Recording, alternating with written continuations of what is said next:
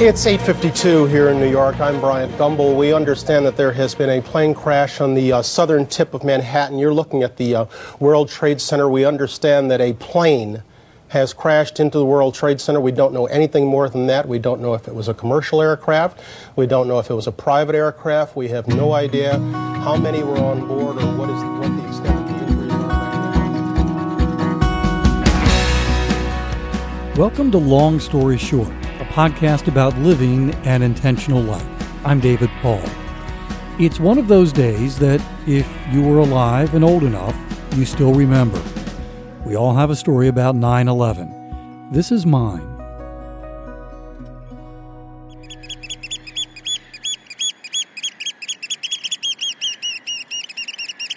Two days earlier, our growing family, me, Ava, and our 5 children, had just returned from our first vacation to the Outer Banks.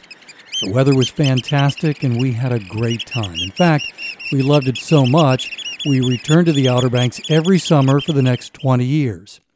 This first vacation was memorable, not just because it was our first time there, but also because of something that happened on our first morning.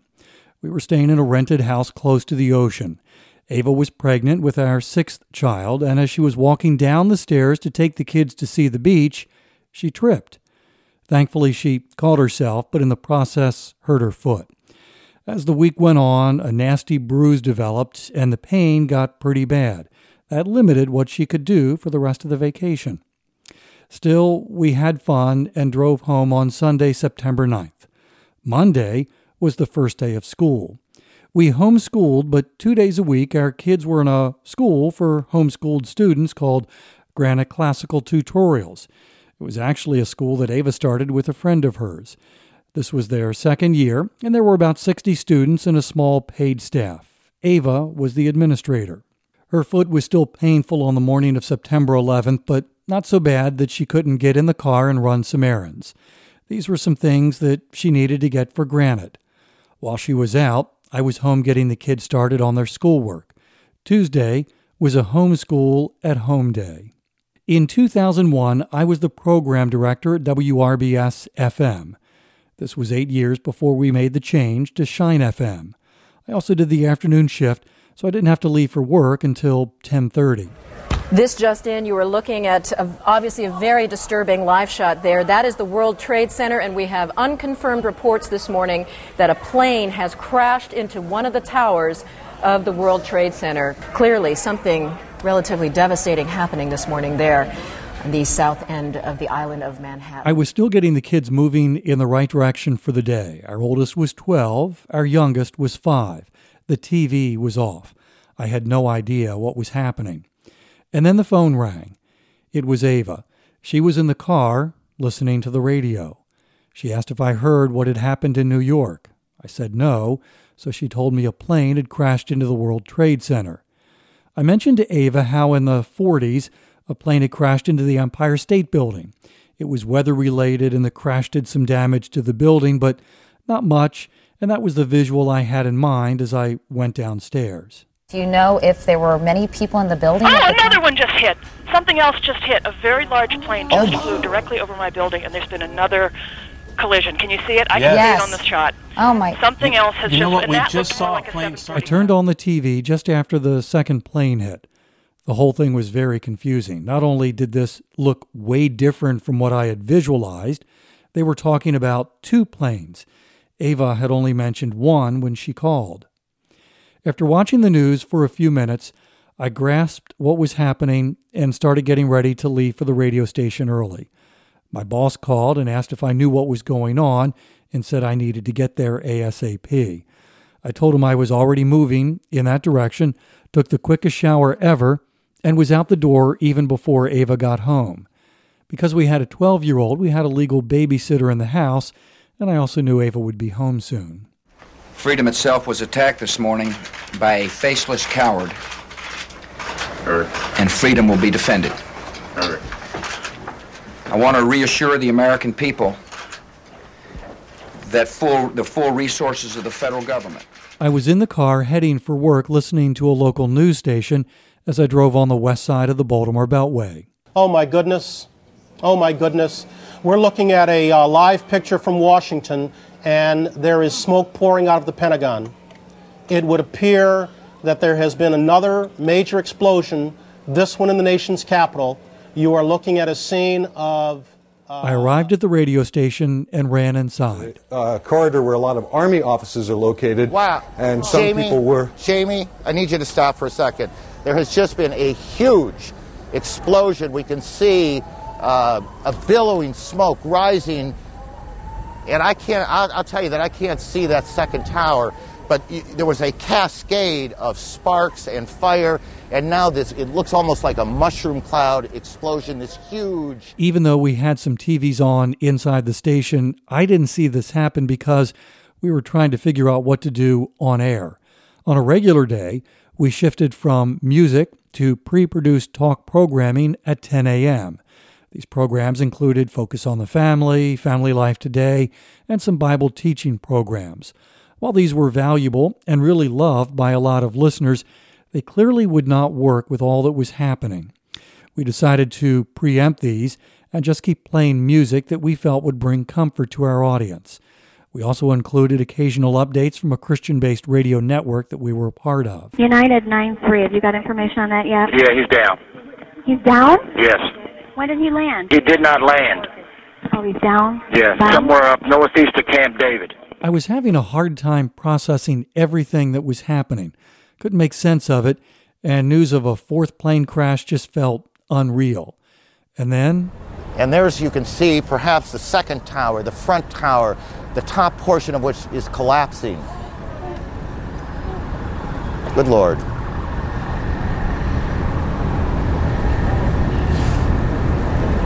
There are no words. You can see large pieces of the building falling. You can see the smoke rising. You can see a portion of the side of the building now just being covered on the right side as I look at it, covered in smoke. This is just a horrific scene and a horrific... This I saw on the TV we had set up in the studio.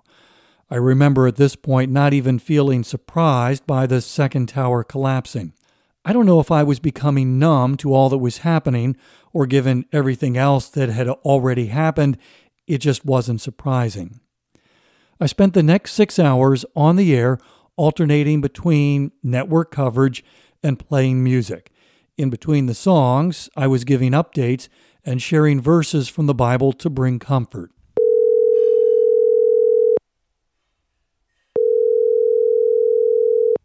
Hello. Hello, Grace. How are you? Good. How are you? I am well. Do you have a... This is Grace, my daughter. She was 10 years old on 9/11. Like, my first memory is I was sitting at the kitchen table doing my math. I was 10, and I hated doing my math. And Mom was like out getting coffee or at the grocery store or something.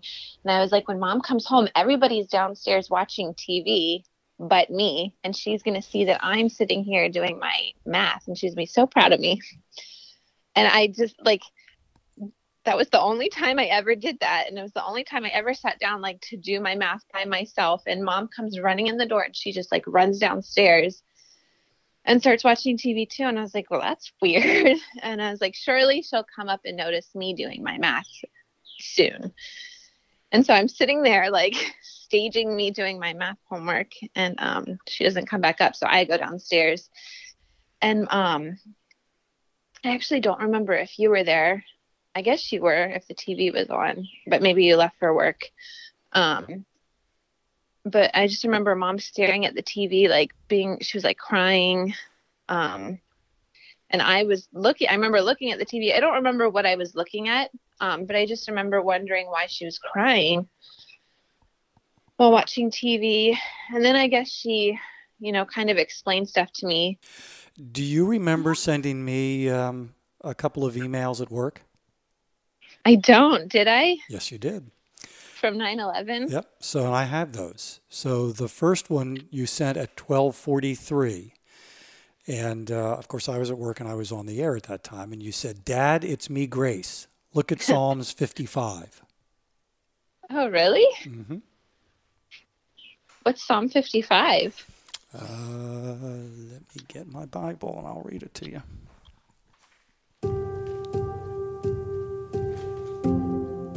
Listen to my prayer, O God. Do not ignore my plea. Hear me and answer me. My thoughts trouble me, and I am distraught at the voice of my enemy. My heart is in anguish within me. The terrors of death assail me. Fear and trembling have beset me. Cast your cares on the Lord, and he will sustain you. He will never let the righteous fail. As for me, I trust in you. Well, go 10-year-old me. I feel like that's appropriate spot for the day. An hour later, you sent me another email. Dad, it's me again. I heard you say the scripture I sent, and I have 2 more that I think fit the day. They sounded sort of like it. Psalms 42 and 46. God bless, Grace. You don't remember sending those? I don't. I'm actually surprised that Grace doesn't remember these emails. I'm surprised by how much of that day she doesn't remember at all. But maybe I shouldn't be. She was only 10. I was 41, and there's much of the day that I don't remember either. While my recollection of the morning of 9/11 is pretty intact, not so much the afternoon and evening of September 11th. In fact, I only remember 3 things. I recall we had a group of 4 local pastors join us in studio for about an hour. I don't remember much of what was said, except a comment from one of the pastors. At that point in the day, there was a lot of speculation about Osama bin Laden being responsible for the attacks. One of the pastors very explicitly described what the U.S. should do to him if he was involved. I remember thinking, you probably shouldn't say that on Christian radio, but at the same time agreeing with the sentiment. I remember driving home that night a little after 7 p.m. Just like in New York, it had been a beautiful day in Maryland, crystal blue sky and comfortable temperatures. I can't remember if I had the radio on or, more likely, drove with the radio off, but I do remember looking at the beautiful sky and thinking how strange it was there were no planes flying at all. My final memory of the day of 9/11 happened later that night. What's up? Hey there, how are you? I'm kicking it. This is my son, Aaron. He's in the Navy and currently stationed in San Diego. He was 6 years old on 9/11 and says it is the earliest memory he can date because of what happened to him that day.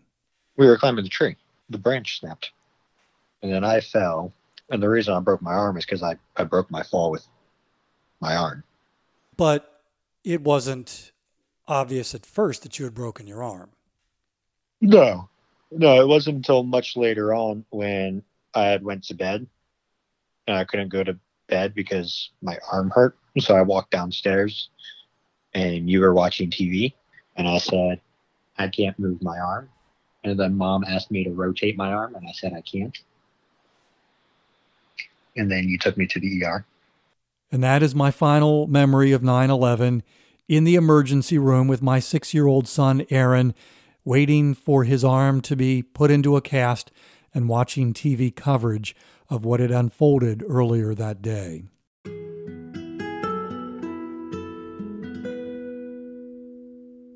I've long believed that time dulls the impact of history. The raw edges become less jagged and the impact softens. And while that certainly is the case some of the time, maybe even most of the time, it's not always the case. There's a memory of that day which I haven't mentioned yet. It's the aspect of 9/11 that impacted me the most, and truthfully, even more so today than on 9/11 itself. The edges of this memory are still raw, and the impact has not softened. I'm going to talk about this for a moment, and I recognize it may be hard for you to hear.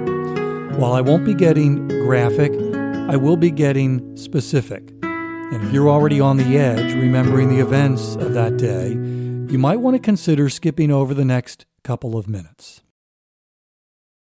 As I was in our radio station that morning, I remember watching the TV coverage and seeing things fall from the buildings and thinking, this isn't just office debris.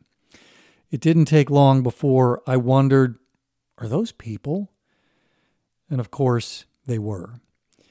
It wasn't until the next day when the photo of a single man falling was published that the horror each of those people faced really hit me. And I've never really been able to shake, quite frankly. And it's about the decision that each one had to make, a terrible decision. How do you even make that decision? And I've realized over time that for most of those people, there really was no decision. Every time I'm close to a flame and I feel the heat, I'm reminded of that. But I still wonder, and I think of that man in the photo and the others like him. The day before, on September 10th, he was living a normal life. Even that morning was probably normal. And because it was such a beautiful morning in New York City, it might even have been better than normal. And then suddenly, it wasn't. And sometimes I wonder how I would have felt in those final few minutes.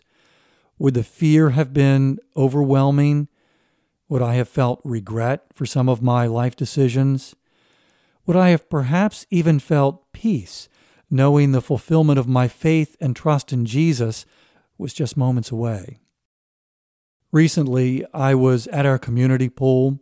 Some of our neighbors were there, including a family that had just moved in. He's a retired New York City firefighter. His name is Ken. Someone asked if he was there on 9/11.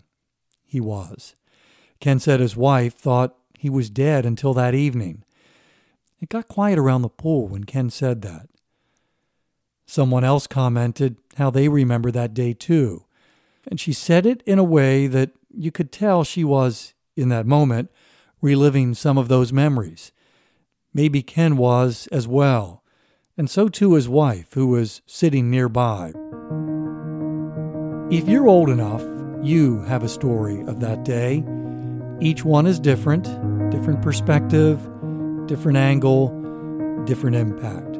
Thank you, Mr. President, for calling this day of prayer and remembrance. That weekend, a few days after 9/11, we learned that someone who used to go to our church was on the plane that hit the Pentagon. We had actually been in a small group with them briefly a year earlier, and they gave us an outdoor playset their kids no longer used. It was in our backyard on 9/11 and for several years after. It was a strong visual reminder of how that family, the Lee family, also had a story, a terribly life-changing story. We come together today to reaffirm our conviction that God cares for us. Whatever our ethnic, religious, or political background may be, the Bible says that He's the God of all comfort, who comforts us in our troubles. What's your story of 9/11? What about the people around you? During this anniversary week, why not ask? What do you remember? How did you feel? What's the lasting impact for you? Ask, and then listen. September 11 will go down in our history as a day to remember.